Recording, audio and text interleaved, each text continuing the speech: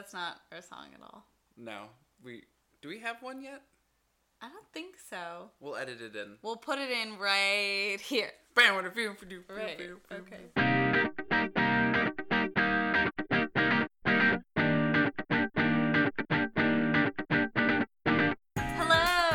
Hello. Welcome back. Welcome to Review for Two. I'm Caroline. And I'm Marco. And this is our podcast. We really didn't plan out this entrance, which is why. So if you're just tuning in, wow, this is awful. If you're just tuning in, listen to our first podcast. Let's try that again. Come back.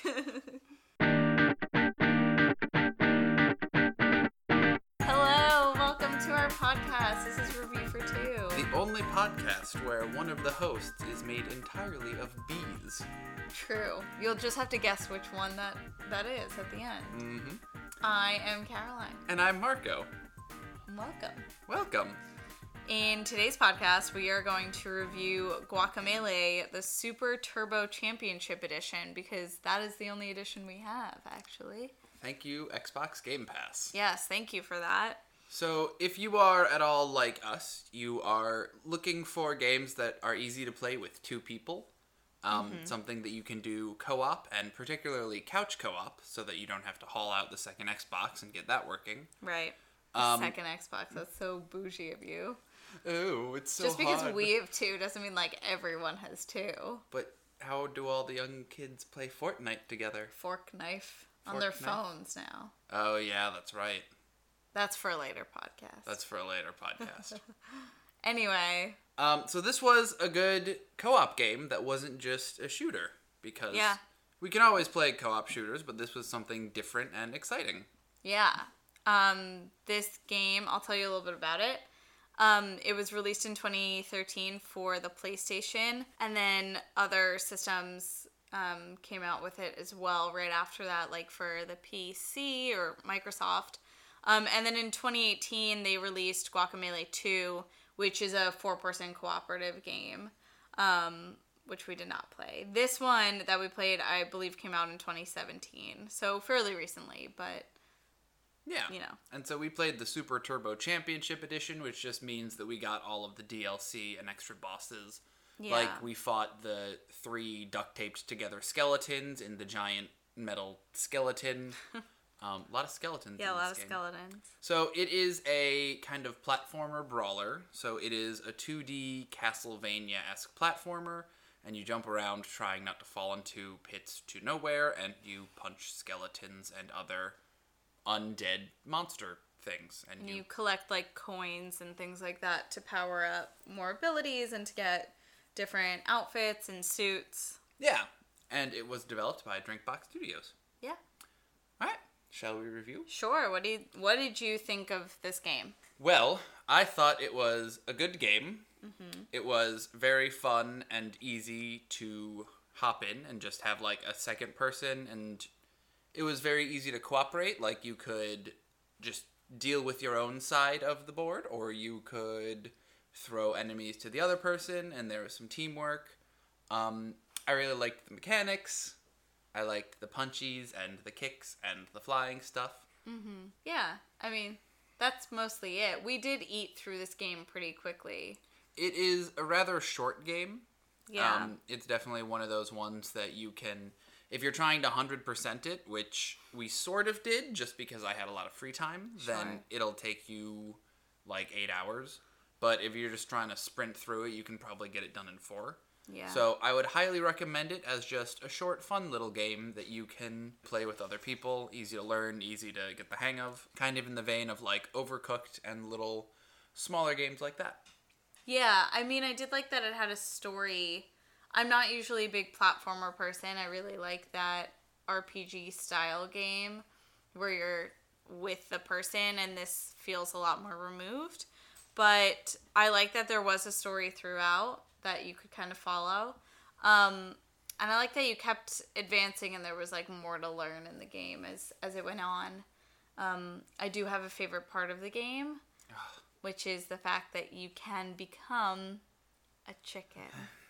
And you run faster than the person who's like a human person in the game. So all the time, Marco would be running, and I'd be running alongside him, and then I'd bam, turn into a chicken and just zoom ahead of him, and he would hate it. So That's my favorite part. While the game is geared towards cooperation, because you can't hurt your teammates. Yeah. And you really can't, like, physically interact with them that much, so you can't, like, knock them off a cliff or anything. There are several ways to subtly fuck with the people you are playing with. True. One of those ways is that in certain areas, when you hit the end of the screen, it takes you into the next room and jump cuts you into there. Mm-hmm. And so whoever is the first to cross that threshold and take you into the room, if you are a chicken, then both players will then enter the room as a chicken. Yeah. And if you're a human, both will enter the room as a human. And so I got transformed into a chicken against my will many, many times. You liked being a chicken. It was not great when you ran into a next room and got punched by a bunch of skeletons because all you did was aggressively peck at them. True. I mean, the other thing that you could do to fuck with the person in this, which we did a lot, well, you did it a lot more than me because I couldn't really figure out the mechanics of it that well. Excuse you. Is, so basically the story, if I'm assuming everyone has played this game who's listening to this, the story is that this guy dies in a fight and then goes into the underworld, but finds a mask and turns into this powerful luchador. We'll talk more about those physics later. And then he, like, goes around fighting all these guys. So, and he has, like, a sidekick woman luchador with him who is fantastic, and we both played as her for the entire time that we played this game. But there's a part that where you can toggle between the living world and the dead world, or, you know, No, it's the world underworld. of the dead. Yeah. And there are different parts of the game where you would have to toggle between them to get to certain points. So, like, stairs would only appear in the dead world, and so you had to toggle back and forth, and you can either do that by toggling your character physically as a shadow, or toggling the entire world. So when you are playing with someone and they are trying to defeat an enemy and you toggle into another world and they cannot defeat that enemy, it gets a little bit confusing, I would just like to say, and I died a lot in that game.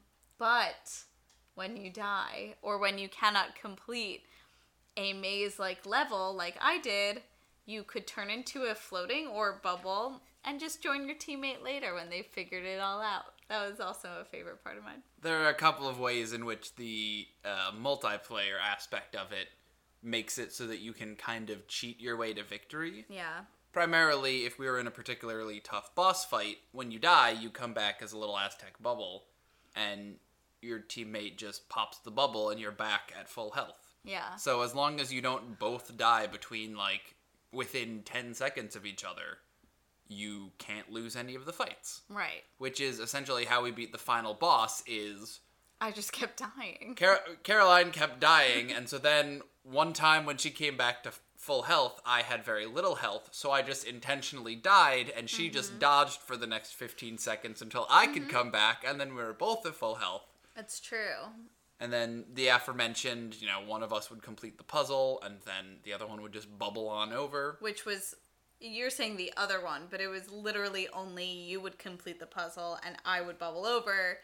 And that is how this game quickly became one of my favorite games, because I did not have to do much. Caroline but does I not still play participated. platformers. Caroline also, if you unlock all of... There's a collectible that you can collect, and if you get all 6 of them, then once you turn into a chicken, you can fly.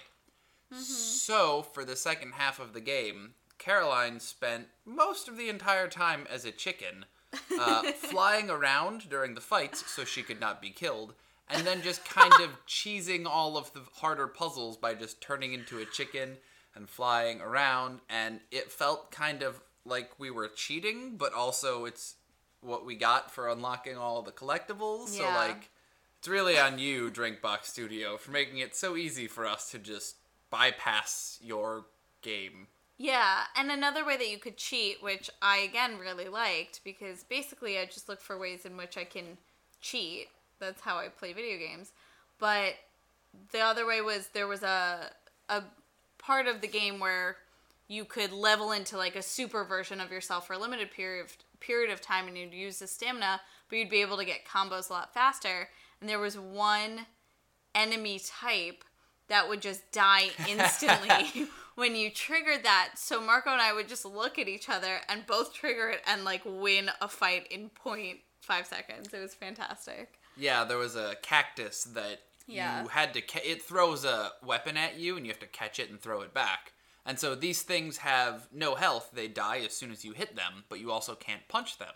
Right. But when you enter that, like, Intenso Luchador mode, it does a little shockwave of minuscule damage to everything around you. But when something only has 1 hit point and you do 1 hit point of damage to it, you kind of just cheat and blow up everything. Yeah, it was fantastic. I was really, really happy about it. I did a similar thing. We were on a boat level, and enemies kept on hopping on our boat and attacking us, and I just kept turning it on and off and bouncing them off the boat. You basically pulled a Spider-Man and just threw them off the edge of the building with your power. Yeah. Yeah, you technically did the same thing. You know, I did that in BioShock Infinite, too. Interesting. I just like... You like that like, type of mode of fighting. That's because throwing people off of surfaces. I know that is like programmed into the game and they want us to take advantage of it, but it does make me feel like I've outsmarted the game. Like, ha ha ha, you wanted me to fight this enemy, but instead I'm just going to subtly push them off. Right. Exactly. Anything else about the game? I think we should get into our questions. We got some good ones. Yeah, we got some good ones. Would you like to ask some of them? So, our first question is, what other animal would you want to turn into? So, in this game, you can turn into a chicken, which Caroline cannot pronounce, because instead she will shout, chicken! I don't know why. Well, I know why, but it's too embarrassing, so... I'm sure some of you can probably guess. But, if you could turn into another animal, what would it be? I really enjoyed being a chicken. Look, I said it right. Good for you. A chicken. I like being a form of bird just because I feel a real kinship with that kind of animal. I don't know. I think, this is tough. I would have loved to, like, be able to toggle through a bunch of animals. So when we were on the boat, I would have loved to turn into like a whale, so it just tips over the boat, like everyone goes flying. Or if I was, I don't know, turning into like a jaguar in some like fighty level, something like that. You know, I think a wheel of animals would have been really cool. But I'm very satisfied with the chicken. I loved being a chicken. It was like my favorite character in a video game, I think. That's fair. Yeah. I think I'm going to have to go with octopus. And hear me out. Not only do you get more arms for punching and throwing dudes, you could, like, punch and throw up to even 7 people, because you really only need 1 arm to stand on. Oh, okay. Or maybe even none, because you're an octopus. Like, you can just kind of flump on down and use all 8 of your arms. Mm-hmm. Like, it doesn't stand on its tentacles like their legs. It just kind of, like, chills. That's not how octopus is also octopoda, sorry. Octopi. Octopoda. We can have this fight later, but it's octopoda.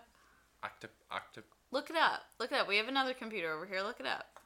Anyway, octopoda are usually in water, so I don't think they have to stand on anything. Plural of octopus. Yeah.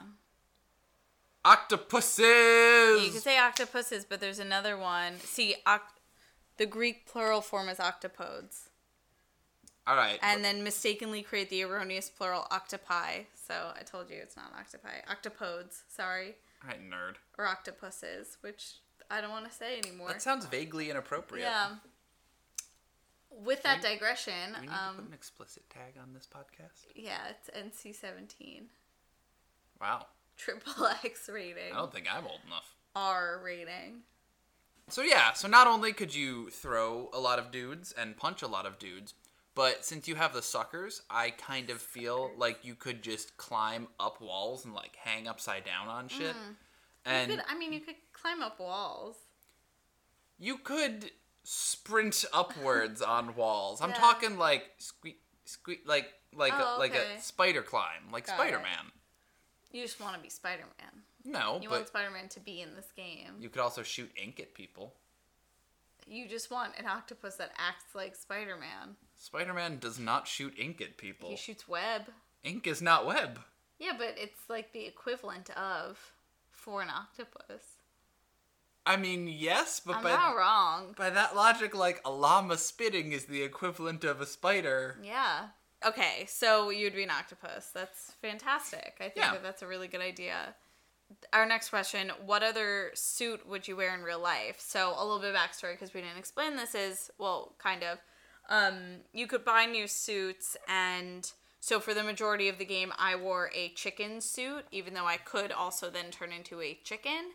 But each suit also had a power kind of like Spider-Man. Not like a specialized fight, but more like your stamina would be increased or your health would last longer, that kind of thing. And there was also one that we bought that was like a Sugar Skull one. There was a blue one that we wore. But what suit would you wear in real life? I think I would wear the skeleton suit, the Sugar Skull, because wouldn't it be awesome to be able to just walk around as a skeleton? Yeah, I mean, that would be pretty cool. Like, you could throw your hand at people and be like, hey, give me a hand. Or, like, if someone says it'll cost you an arm and a leg, you could just straight up give them an arm and a leg and be like, it's so expensive. Wow, that's incredible. I liked when you were a Sugar Skull and then you turned into a chicken, you were like skeleton chicken. That's true. It also did change your chicken form. And you could go into intensity mode as a chicken. Mm-hmm. Since you couldn't do anything, it didn't really help. You could drop egg bombs, but they weren't like specialized when you were in intenso mode. Yeah. They also didn't do anything. I tried to fight that way and it did not work. They did not do much. No. What suit would you wear? I'd wear the chicken suit. Of course. It looks comfy. Well, you know, darling. It's just like a onesie. That is something that you could buy in real life. I don't think I need it in real life. I think I would out of all of them. Because the other suits were like, she was wrapped up in basically nothing. If I was to dress as the woman, what was her name? Tostada. Thank you, Tostada. Was basically wearing scraps of fabric. And that would not bode well with my fashion sense. I would want to be as comfy as possible. And that one looked the comfiest to me. Yeah, sometimes nothing can be comfy. Wow. He's hitting on me, everyone. Call my boyfriend. Oh, wait. You are my boyfriend. Aww. Okay. Alright, next question. As you played through the game, you would break open statues that would give you new powers, and all of the statues were owned by an old man who had the power to transform into a goat. So, of course, we don't remember his real name because we spent the entire game calling him Goat Daddy. Yeah. Which we will continue to do so here. Yeah. So, which of the Goat Daddy powers would you like to have in real life? I think I would like the goat climbing one, where you could just hop on a wall and just yeet on up it. Mm-hmm. I think that would be really useful. That's fair.